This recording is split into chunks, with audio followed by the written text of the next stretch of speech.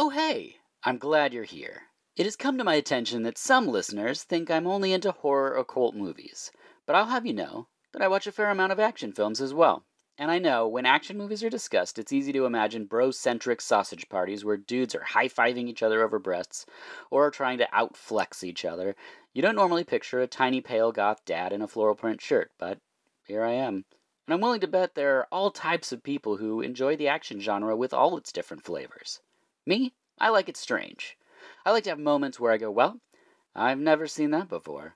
And that is precisely what we're going to discuss in this episode. Also, if you're new here, we talk about the entire film, so if you want the experience of watching it first, then go do that. So let's get right to it. The film is Savage from 1996. The guest is the host of Action Addicts podcast, and this is VHS Presents New Releases and Late Returns.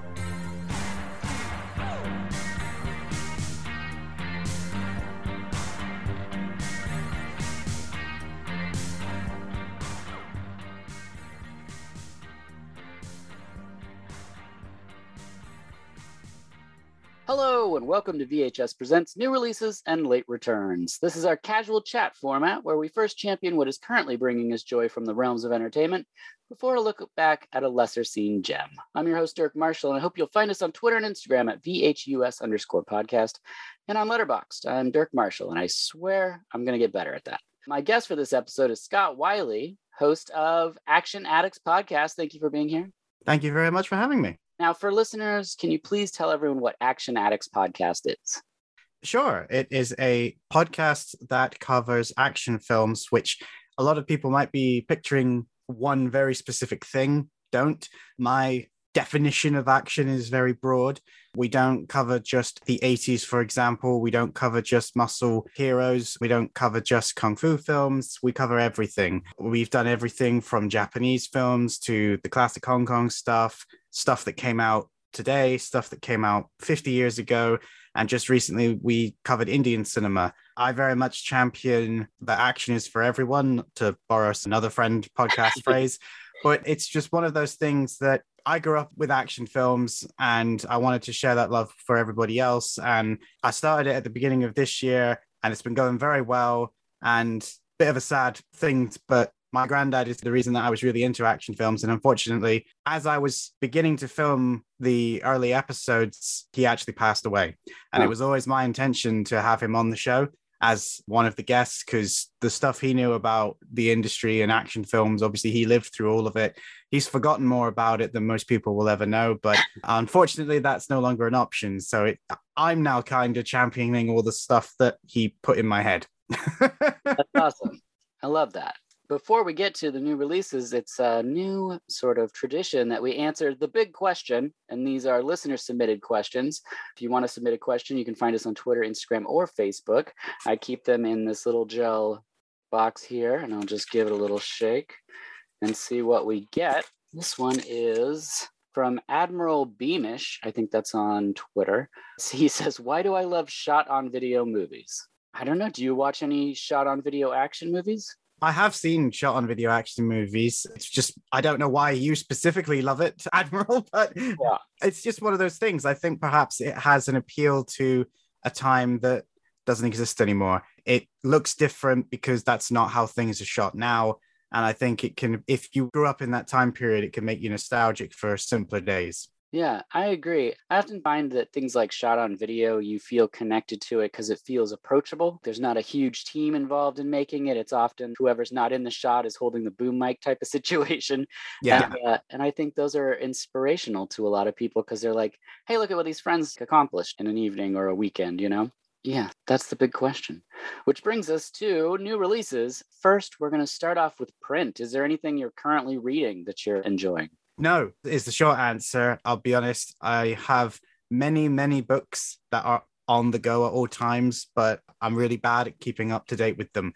So I've got this big pile in the other room of books, all with bookmarks in, and I need to pick one and just actually finish it. Same. I also do not have a book recommendation this week.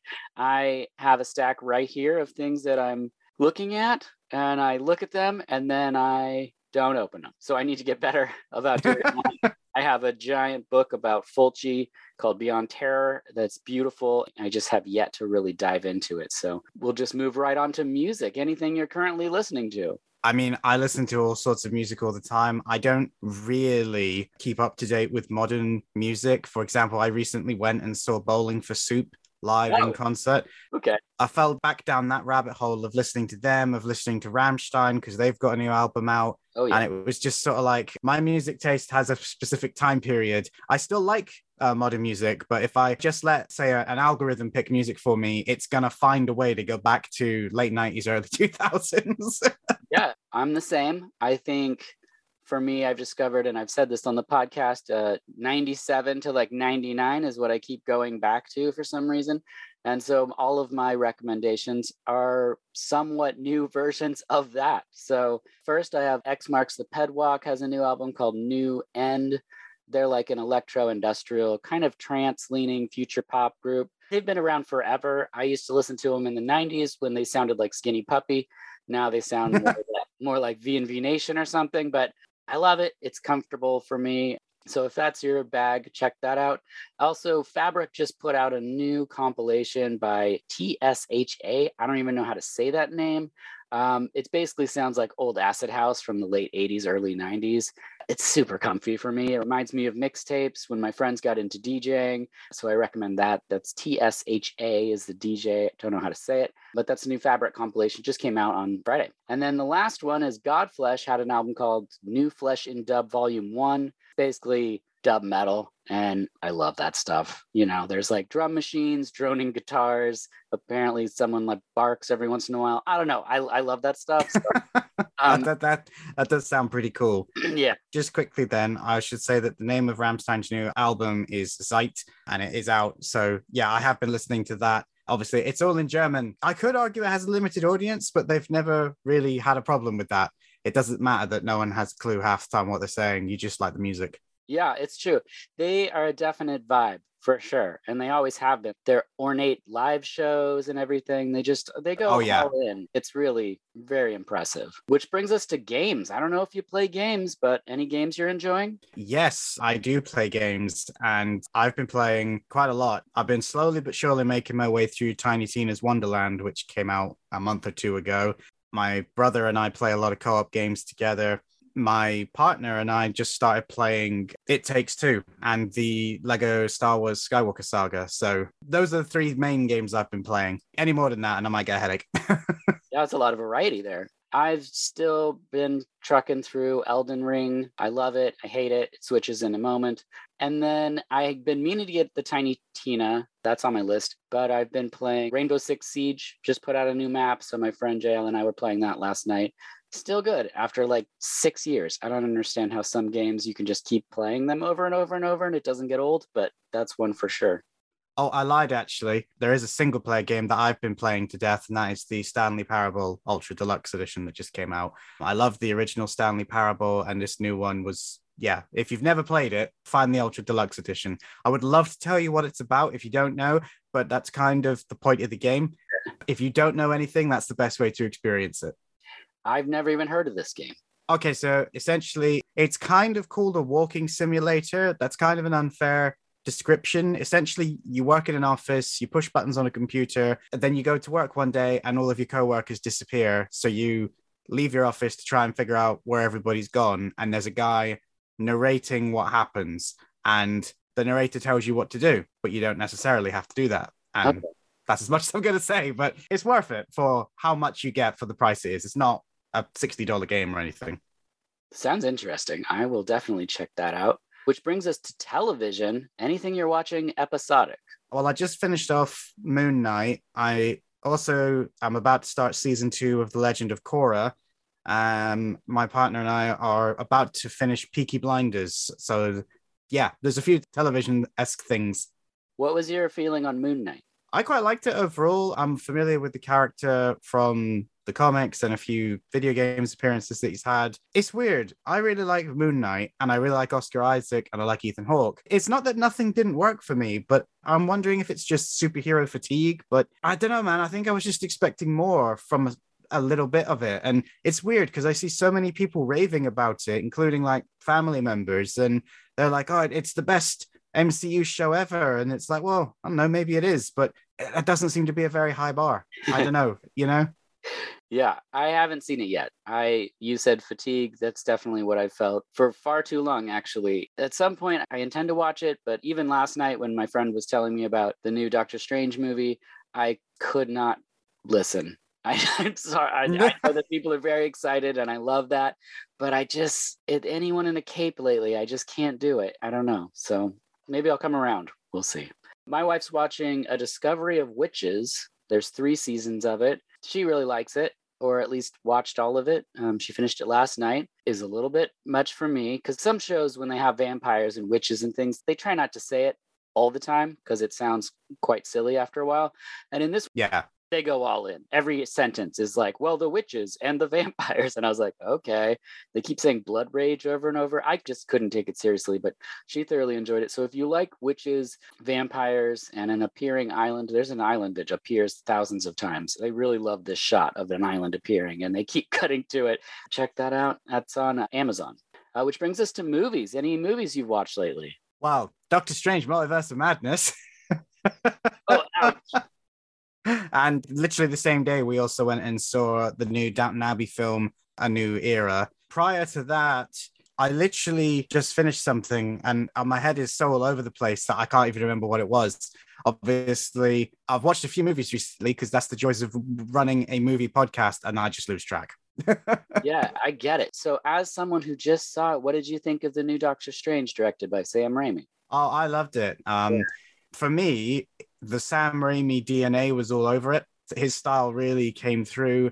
It doesn't feel like a standard Marvel MCU movie, which I think is throwing a lot of MCU folks off, which is why they're kind of bouncing off it. And for some really weird reasons that I've seen going around. It's not like Evil Dead, though. You know, it's prepare your expectations appropriately. It's not going to suddenly turn into this massive horror film where things and people get ripped apart left, right, and center. But if you like the Sam Raimi Spider-Man films, there's a lot of camera techniques that are familiar. There's certain scenes that are very reminiscent of Evil Dead, the way they were shot. And it's Sam Raimi, so it's a good story. It's just, I don't know. I think for some people, I don't think it's necessarily fatigue. I think it's just that they've started to build up stuff that was never guaranteed to be in the film. And now that those things weren't in it, that disappointment has made them go, oh, it's a bad film. And it's like, oh, that's not really the film's fault. It didn't live up to the ridiculous levels of hype and rumors that you've been listening to, you know?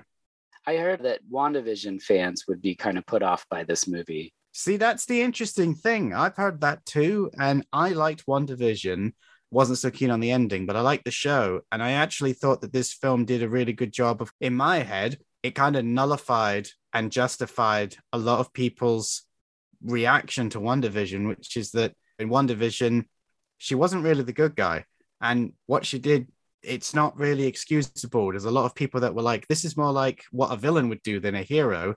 And yeah, this film kind of addresses that. And maybe that's why people don't like it, I think. I don't know, but it's kind of difficult to say more without spoilers, so I'm going to refrain. Sure. I'm interested in seeing anything Sam Raimi does. I'll probably see it from home, but I do love hearing people talk about the Raimi-ness of it. And like you said, the camera work, camera movements. I did hear that there's some stuff in there that I won't mention because like you said, it's spoilerish, but it kind of reminded people of like Army of Darkness and things like that. So I love that. I look forward to seeing that one. I watched Ninja Assassin from 2009. Is that a fave of yours? Yeah, I haven't watched that for a long time, but I remember I watched that when that came out. I really liked that one. It didn't resonate with audiences at the time, but I think it's one of those films that has gained a cult following as the years have ticked on. Yeah, I completely forgot about it. I completely slept on it when it came out. And then this is why it's important. I tell people to champion the movies that you love because somebody on Twitter, and I don't remember who it was, but they posted a clip of the opening sequence. And I was like, this looks amazing. I have to see this. And I thoroughly enjoyed Ninja Assassin. I highly recommend anyone who's interested in anything called Ninja Assassin to check it out because the gore and the blood is so fun. I mean, I just feel like they knew what they were making and they went for it. I feel like the fighting sequences are very fun. There's a knife on a chain thing that I think they made up for the movie. No, that is the legit weapon. Don't Oh, it ask me is. its name because it's Japanese and I'm not even Sure. going to attempt it because I'll butcher it. But it's actually, are you a fan of Mortal Kombat? Yeah, I've seen it. I mean, I played it. It's the same weapon that Scorpion uses in that Oh, franchise, but obviously his is on a rope, depending on what version. right. Yeah, regardless, I think it was really fun. And then the next one I wanted to mention is Catman in Boxer's Blow. This is from 1993. I'm a huge Godfrey Ho fan. You might notice the Crocodile Fury cover back here of Insanity. For anyone that doesn't know, he's a director that did over 100 movies. A lot of them have ninja in the title.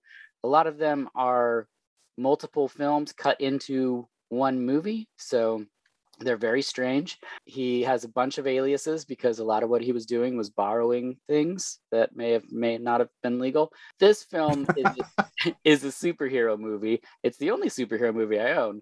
It's a sequel to Catman and Lethal Track. It is mind-boggling. A lot of it is just, I think, a film from China, these guys running around with guns. I'm not sure what the plot is, but when it gets to Catman, which is like a 7-foot tall, I think French white dude, he's insane and he blocks bullets with his bracelets and it's totally bonkers. You can find the end sequence on YouTube and I recommend people do that because if you're not going to sit through the movie, you at least deserve to watch the total insanity that is the last 10 minutes. And then I watched Future Force and Future Zone. Are these favorites of yours?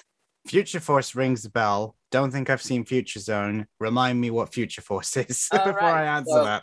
it's they're both David Carradine films. He's got a robot arm glove thing that he can shoot off, and it punches people, and it's really amazing. That's right. Future Zone's the sequel to Future Force.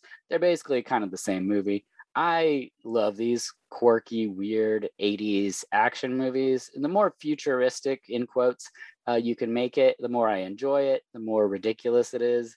It's really close to an apocalypse film because all of society is broken down into this weird dystopian future of cops that hang out in a strip bar that's just for cops. It's very bizarre, but I just rewatched them. I recommend those for anyone interested in that. And the last one I'll mention is Mercenary, which I just found last night.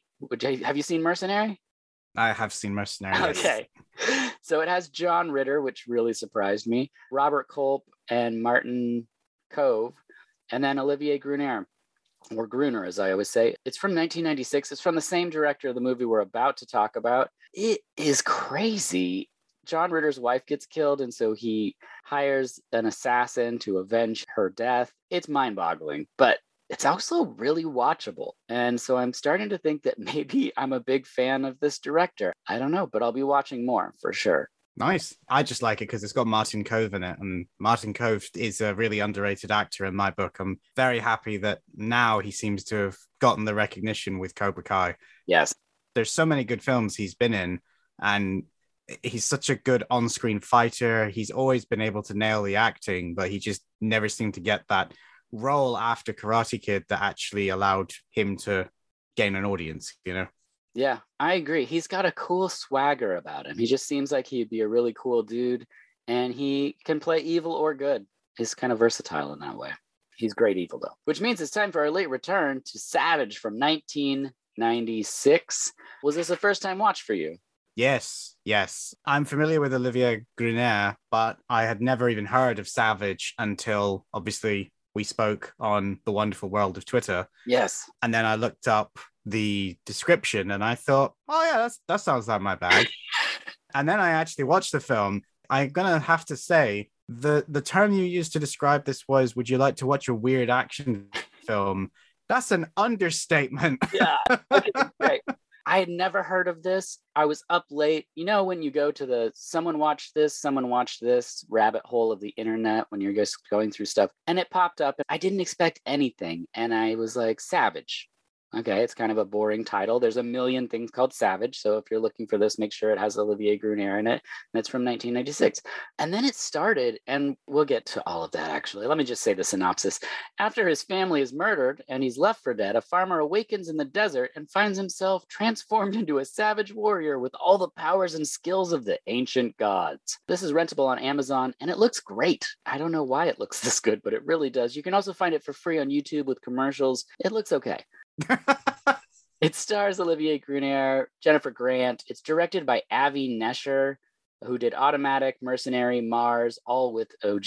Paola Toka's in this, who is also in one of my favorite Godfrey Ho movies, Clash the Ninjas. He's the Inquisitor later on. He was in Silver Dragon Ninja, Ninja Dragon, Bloodsport, and Death Warrant, just to name some of his action creds.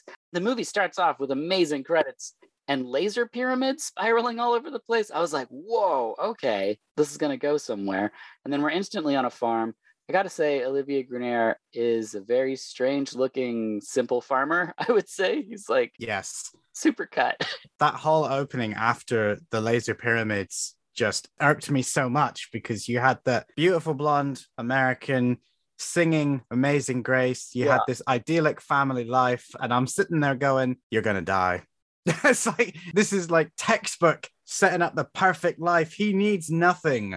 There is about to be a lot of pain and destruction brought upon this man. Yes. And she's singing Amazing Grace. They sit down for dinner. His child is acting like they're in a different movie.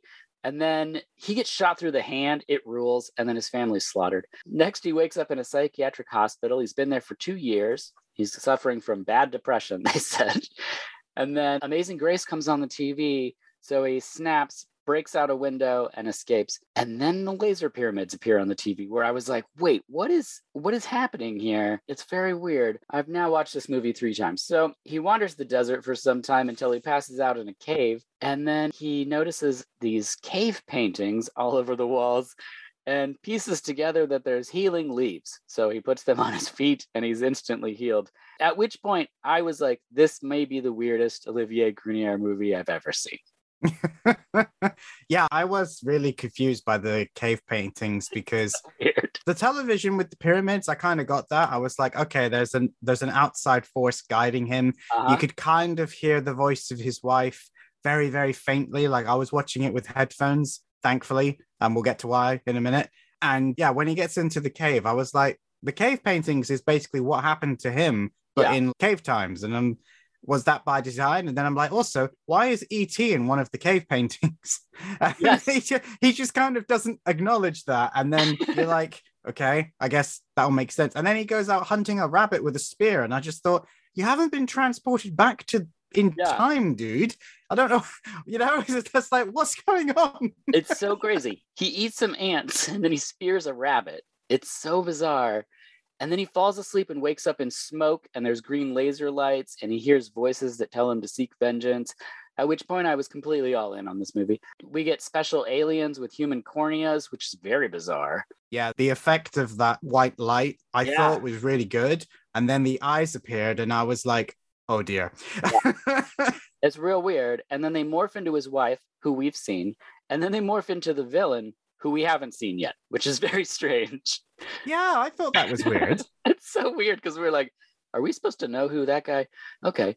And then he morphs into a Cro-Magnon man, which is very strange. It's a very weird effect. And then he crawls around nude and cuts his chest with a rock, as you do. Yeah, all of that really confused me because, I mean, naturally it would, but my brain immediately thought, well, we've not met this guy before that they're saying killed his wife.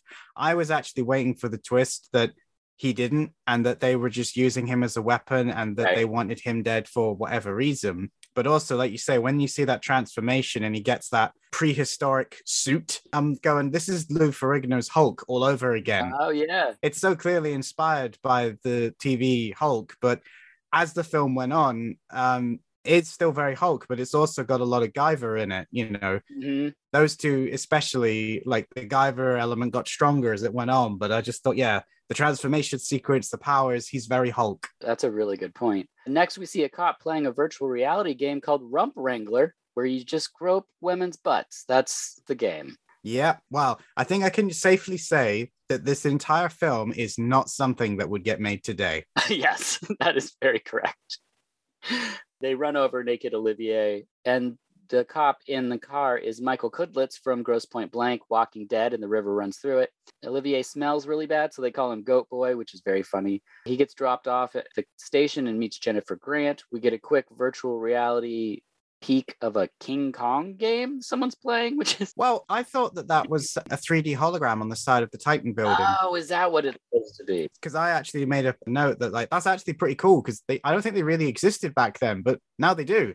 Right. You know, it's like that's kind of weird. I love it when films do that and they accurately predict something by sheer luck. Yeah, it's so funny. Sam McMurray is in this movie. He's from Raising Arizona and Addams Family Values. Kario Salem is our bad dude in the movie. He was in Killing Zoe. Not a lot of movies, but he also wrote The Score, which is a Robert De Niro movie from early 2000s. Olivier's in a holding cell. They send in 3 guys to kill him. He bites one on the throat and then leaps into the rafters, which is the first time we're like, oh, he's got like super jumping powers. That's really great. The writing is really good in this movie, where the villain says, up until now, he was my worst nightmare. And now he's yours. Now he's yours. I will say, though, that there is a scene in between all of that you kind of glazed over. Oh, yeah. It's the introduction of Mary Belloc, played by Kristen Minter, and it is the scene where I was very happy that I had decided to put my headphones on because the introduction to her character is a full naked sex scene, and I was like, oh God, I am so glad that I decided to move away from the open windows that I have right next to me when I started watching this. Yeah, I did forget about that part. They are actually having sex in the scene, and it's very loud. It's very vocal. Yes, but I actually think it was a really good scene because it told you everything you needed to know about her character. Yeah. She likes having sex. She likes being in control. And when the guy tries to F with her, she breaks his nose and tells him to go away. And it's like, I like this character. I'm annoyed she's going to be a villain, but I kind of like this character. And I continue to like her all the way through. Yeah, I agree. It does pin her character very quickly. I do like when she tells the guy not to bleed on her sheets after she hits him with the phone. Yep. Next, we get an awesome scene where they're going to get Olivier, but he's got long hair, so they have to modify the picture so he has short hair. It's very cool. And then we get a traffic sign in a pyramid shape that lights up, at which point I was like, there's a lot of extra stuff happening in this action movie that doesn't need to be happening, but I love that it's all there. Yeah, I like that as well. And obviously, he then gets basically exposition from the televisions that are in the store of what exactly it is he needs to do. And again, I really liked that aspect of it because at that point, you're still not sure if you can trust the magic voices in his head. Right. And I think a lot of properties have used that. You know, Deadpool in his comics quite famously used to get his tasks from the television. Even if he tried to change the channels, it would still form a sentence. And I loved that. And the fact that this film did that essentially was just like, okay, you have my attention. Yeah. It's not just it is a dumb action film because there's no way you can call this plot intelligent, but it's quite clever how they deliver this dumb action plot. Yeah, I agree. And I miss this in movies. This person stopping outside of a store and seeing 9 televisions stacked up. We just don't have this anymore. It's just nobody goes to stores, I guess. But it's just one of my favorite little plot devices that they have. And we also get a commercial for the Electric Kitchen, which is this place he goes to later on in the film, Electronic Kitchen. Yes. We then see a newsstand that has a virtual reality booth. The dude operating this is Vince Lozano, who's Jacoby in the Pirates of the Caribbean movies. Yes, he is. It's very cool to see him in this in a very early role. Olivier plays this for free, so I don't know quite how these games make money until the bikers show up, and then he destroys all of the bikers in an amazing fight. I love that he's a really good fighter, and in this movie, they have him mostly leaping and growling and slapping people. Yes, no, so I also love that they made like a Nature Boy references and they were making all these cool references. And I made the similar note that all the fight scenes are really easy to watch. They make sense. They're clear. They don't try and over edit it. They don't try and do lots of quick cuts, but it's not martial arts. He is, like you say, he's doing a lot of acrobatics. He's doing a lot of bar work a lot of the time. He finds something to grab onto like a monkey. But when he does throw people, when he does smack him in the face, he hurts and he deals a lot of damage. The other thing I noticed is when he was going into that store, he stood next to a comic book stand, and all the comics on the stand were ones that were of a similar theme. Like you had Valiant Comics Eternal Warrior, I saw a Savage Land comic. It was basically all of the sort of comics that you could kind of argue that this story was inspired by. I noticed as the film went on, there are a lot of comic book references from the dialogue. Some people were calling him Thor, other people were making references to DC. I was like, if that was made now, people would be like, oh, they're just trying to give you nostalgia bait or it's fan service. It's like, no, this sort of stuff has always been in films. It's just more noticeable now because you actually understand the reference. Right. That's so true. There was way less people that would have got this, or those references at least. Then he heads to the Electric Kitchen, which rules. It's got 90s techno breakbeat music and neon everywhere. Bad dudes show up and just shoot everybody. Just indiscriminate murder is what happens in this scene. He's leaping and growling, death slapping people. He kills Herschel Sparber, who's awesome. He's from the Birdcage, Osmosis Jones in the Goofy movie. And then Olivier escapes, and the bad dudes capture the cop ladies. Basically everything that needed to happen in the Electronic Kitchen. He also changes his clothes, so now he looks like a Terminator ripoff, which I quite liked. Yeah, I was a big fan of this. He's got the leather jacket.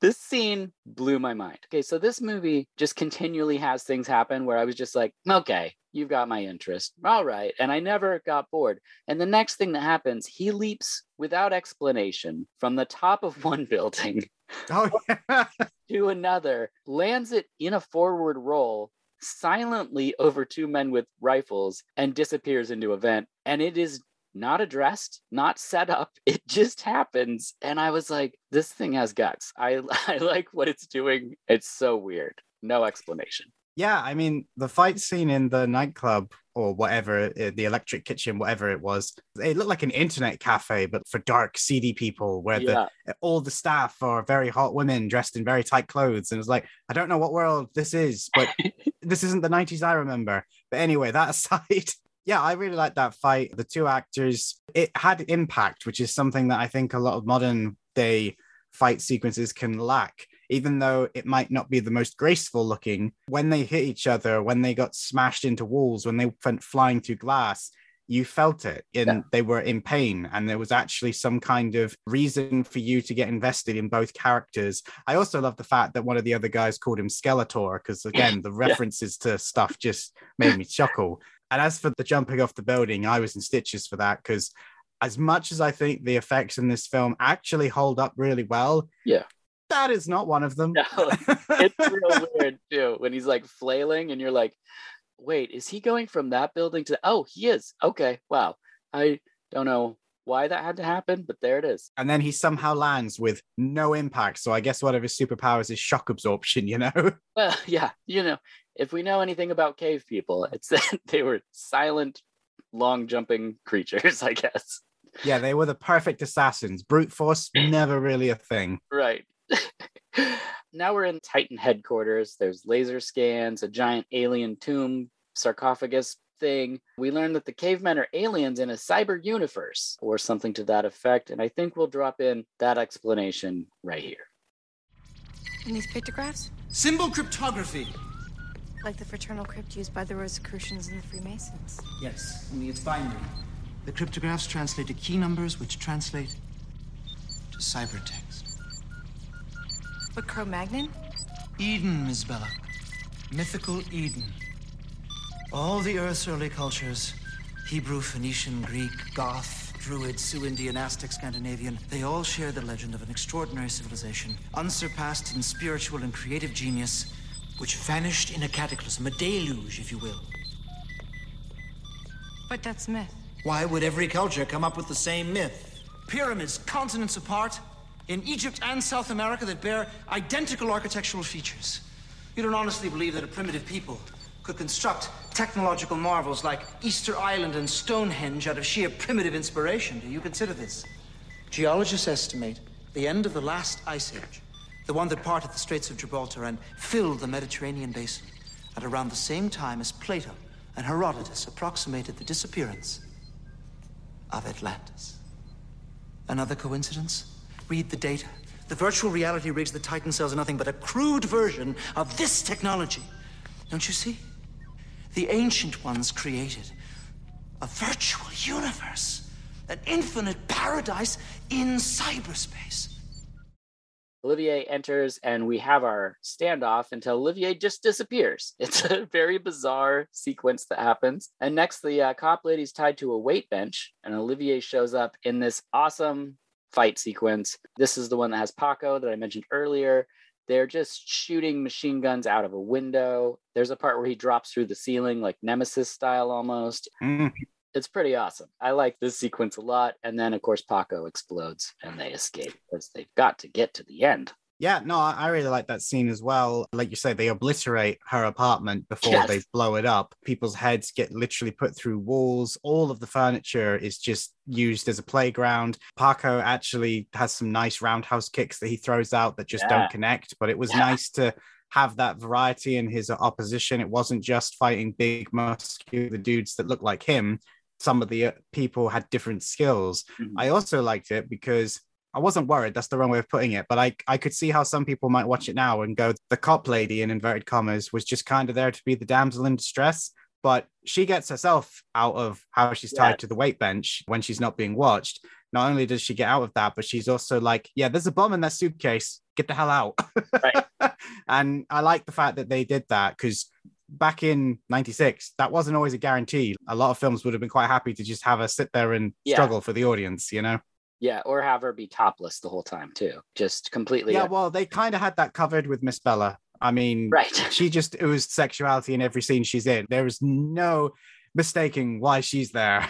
Yeah. That's very true. They arrive in the lab and the alien husk ship is gone. The cops show up and there's some fighting and then hell yeah, car chase. This movie has it all. Yeah, that car chase came out of nowhere. I really liked that. I was sad though, because the entire police force essentially was corrupt. Yes. And it was not a couple people. Everyone is corrupt and they all know it except for this one police lady. Right. She's the only person. Yeah. But the car chase that followed that, I thought was really good. And I was surprised at how much they were able to get done considering this would have been a smaller budget movie. I wasn't expecting it at all. I mean, there's a lot of cars in one frame. There's a lot of destruction of the cars. There's a helicopter sort of following them. I did have to laugh out loud though when the helicopter lost them because they break under a bridge. And I was like, really? You can't figure out what happened there? Yeah. I just watched Ambulance, the new Michael Bay movie, and I'm pretty sure part of that plot is all about hiding underneath an overpass as well. So maybe that's the Achilles tendon to helicopters. They're like, oh, I can't see what's directly below me. It's gone now. Next, they're in a cave, and Manny, the bad guy, is levitating inside the alien seed thing while he's talking. Again, it's one of those visual things where I was like, yeah, I love all of this. This is every single choice is at least the interesting choice to make. Sometimes you'll watch a movie like even Future Zone or Future World where it's just lull. It just, the gas runs out and you're kind of like, okay, get on to the next thing. And I feel like the one thing this movie does so well is every single thing, there's something interesting happen. And so there's never a moment, even when they're driving in the car in a moment and sort of bonding in a way, it's still interesting. There's still interesting character development that's happening. And you're not waiting for the next totally insane thing to happen.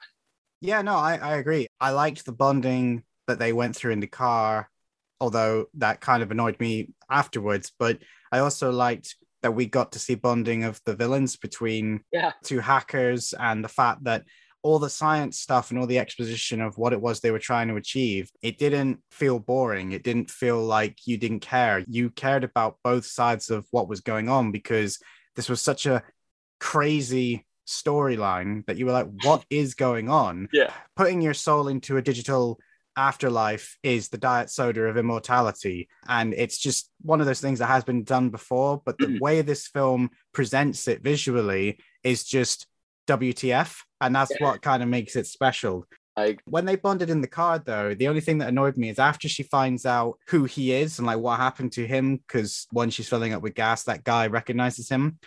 It kind of annoyed me that she then just decided to be like, oh, I don't know if I can trust you. And how do I know you're not just listening to the radio voices? And it's like, well, he didn't invent the people that kidnapped you and tied you up in your own house and then blew it up. And he didn't invent the people that tried to kill you or the corrupt cops that were just chasing you. It's blatantly obvious that he's not hallucinating it. You've lived it.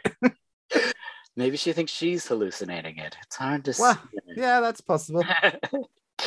Next, there's some really cool stop motion animation integrated into the scene while we're in the cave. There's some cool effects stuff that happens in this movie that is very, very creative for the amount of budget that they had. Olivier and the cop lady are infiltrating. We get these awesome tracking shots. There's certain points in this movie where I realize the camera work and things that are going on in it, and it shocks me. I don't know what the budget was exactly, but there's a lot of care that went into how this film is shot, how it looks, the camera movements. It just blew my mind. It's one thing to find a movie where a guy gets possessed by a caveman and seeks revenge for the murder of his farmer family. And it's another thing to actually find it a watchable film and enjoyable. So I was very shocked. We get shootouts, more jump slap deaths. We get fire spewing out of crevices in the floor, and it's actual fire. It's not just a bad effect like now. It would be all CG. Bad dude gets strapped into the seed and triggers the laser triangles. The aliens digitize. It's a wild end. Lady bursts into flames, and the bad dude's face melts off into like a CG skull. Oh, yeah. Do you know what? The way that lady disintegrates and melts, I thought was actually really well done. Yeah. And then I think somebody got excited at how good of a job that they did. And they were like, we can do that, but slower and really show all the details for him. And then at some point, I think they went, we might have overestimated our abilities with this one. But to answer your question, according to IMDb, the budget was $5 million-ish. Huh. That's a decent budget. Yeah, especially for 96, because obviously it would have been a straight to VHS release, but that was during the time period when a lot of these action films, they had decent budgets, and some of them were lucky enough to even be outperforming their big theatrical released cousins. As Don Wilson and Cynthia Rothrock love to make sure everybody knows that they outsold some of those big films for a while. Yeah, I wish we were still getting Cynthia Rothrock movies, personally. Then the aliens blow up. Olivier's healed. She receives a message that he's alive. Then we see him standing on top of the volcano mountain, and we get a hawk sound, and then it ends. And I was like, this movie rules. Yeah, I really liked the end because they gave him a choice of whether or not he wanted to stay the Savage, or they could turn him back to what he was. But, you know, if he stayed the Savage, then he kind of has to use his powers to go and help other people that don't have them, and he chose to do that. And I was like, yeah, this is just a superhero origin story. It's a really weird superhero. So weird. It feels like it came out of Pulp Fiction or one of the really weird independent labels, and I love that about it because you don't get stuff like this anymore for a multitude of reasons. I mean, I don't even know if you tried to make this now what age rating they would give it, for starters. That's true.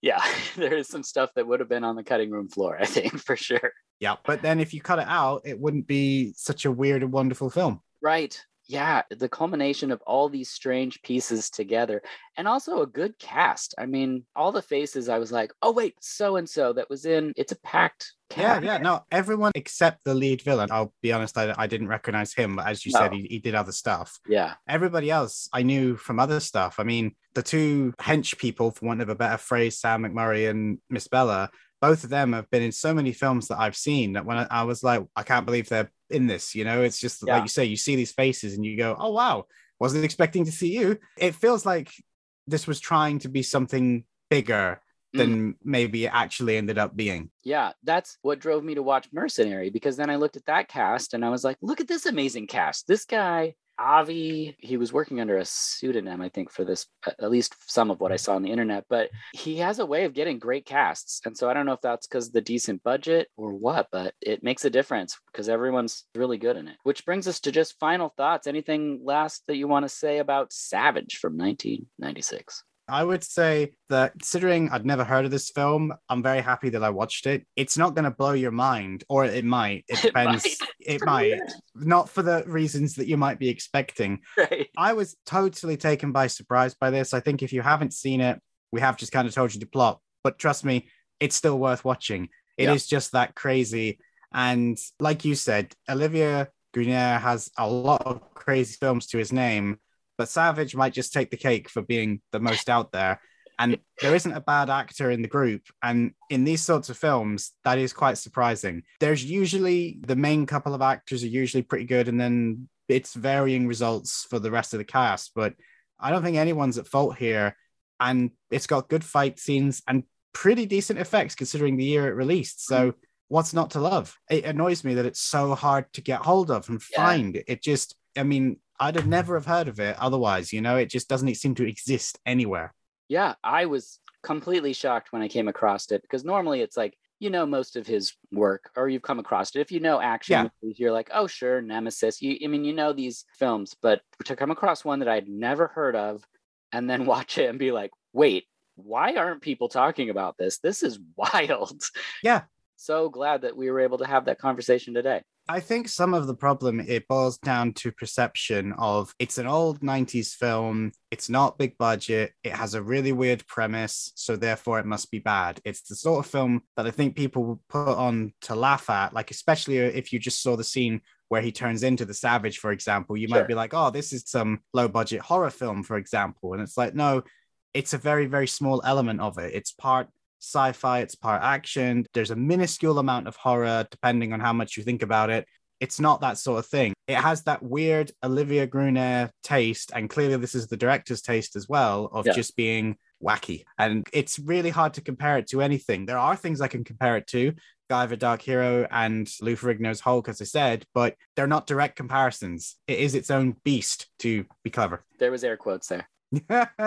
Scott Wiley, host of Action Addicts podcast. Thank you so much for joining me today and having this conversation. Thank you for asking me. I had a great time. Awesome. Action Addicts podcast on Twitter, I'm guessing. It's just... Yes, it's annoyingly Addicts Action, because somebody else took Action Addicts and then is doing nothing with it, and it doesn't post. So I had to flip it around. I'm not on anything else as the podcast currently. I might be changing that soon, but at the moment I'm just on Twitter because that seems to be where most of the action fans are. I have this very, very nice community of people that we refer to as Action Twitter that I'm sure you're familiar with. Yeah. But yeah, a lot of very supportive podcasters, writers, journalists, fans of action films. It's just a really nice place to be. Fantastic. So be sure and find Scott there. As always, I'm Dirk Marshall, and this has been VHS Presents New Releases and Late Returns.